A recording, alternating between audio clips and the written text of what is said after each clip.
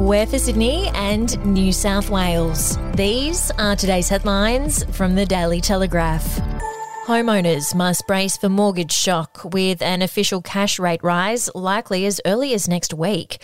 The average 30-year mortgage repayment in New South Wales would go up almost $200 a month if banks were to pass on a slated 0.4% rate rise, which many economists are expecting the Reserve Bank to announce next week at their May meeting or June at the latest. Australia's annual inflation rate has reached 5.1%, following a 2.1% increase in the first quarter of this year, the highest single jump since the GST was introduced 20 years ago.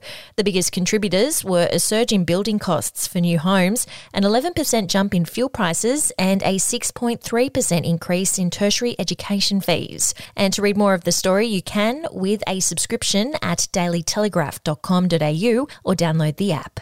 Western Sydney patients with life-threatening health conditions are waiting more than 20 minutes just to be assigned an ambulance and another 2 hours before they're offloaded into hospitals. New South Wales ambulance managers and trainers were pulled off their duties and sent on the road yesterday when the network was pushed to its highest possible emergency response level. The paramedic union says the crisis mode signals that demand is dramatically outstripping availability and further proof the network is being pushed to its limits. We'll be back after this.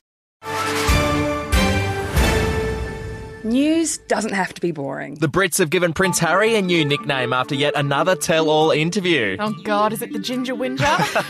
Let the team at news.com.au get you up to speed each day with their podcast, From the Newsroom. A couple were busted joining the Mile High Club. Well, I guess they can't fly Virgin anymore. Politics, sport, red carpets, royals. Get all the goss in just a few minutes. Follow From the Newsroom wherever you get your podcast from.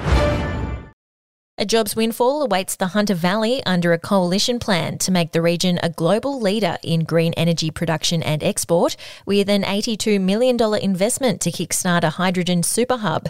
The federal government will today announce funding for 2 projects expected to deliver 2,300 direct and ongoing jobs when operational from 2025. The hydrogen produced would be blended into the natural gas network and used in ammonia manufacturing, while 3 customer refuelling stations would be built across the region for hydrogen trucks and buses.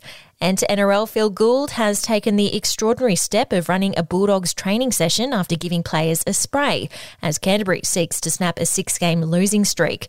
In the first major sign of Gould taking a more hands-on approach at Belmore, the Bulldogs general manager of football made his presence felt in a team video meeting, followed by a field session on Tuesday.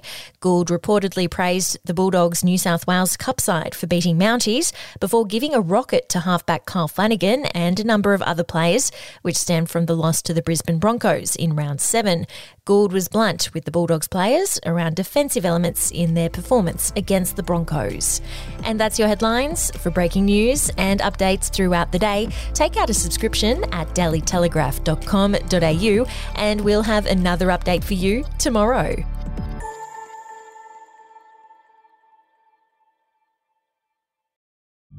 The podcast Faith on Trial looks into Hillsong, both in Australia and the US, and takes both the listener and hosts on unexpected twists and turns in the story of Brian Houston and the Singing Preachers. There are 2 incidents involving Pastor Brian. The Australian journalists uncovered a litany of alleged criminal behavior in the megachurch. Financial gifts were being given to the leaders of the church. Listen to Faith on Trial Hillsong ad-free on Crimex Plus on Apple Podcasts today or wherever you get your podcasts.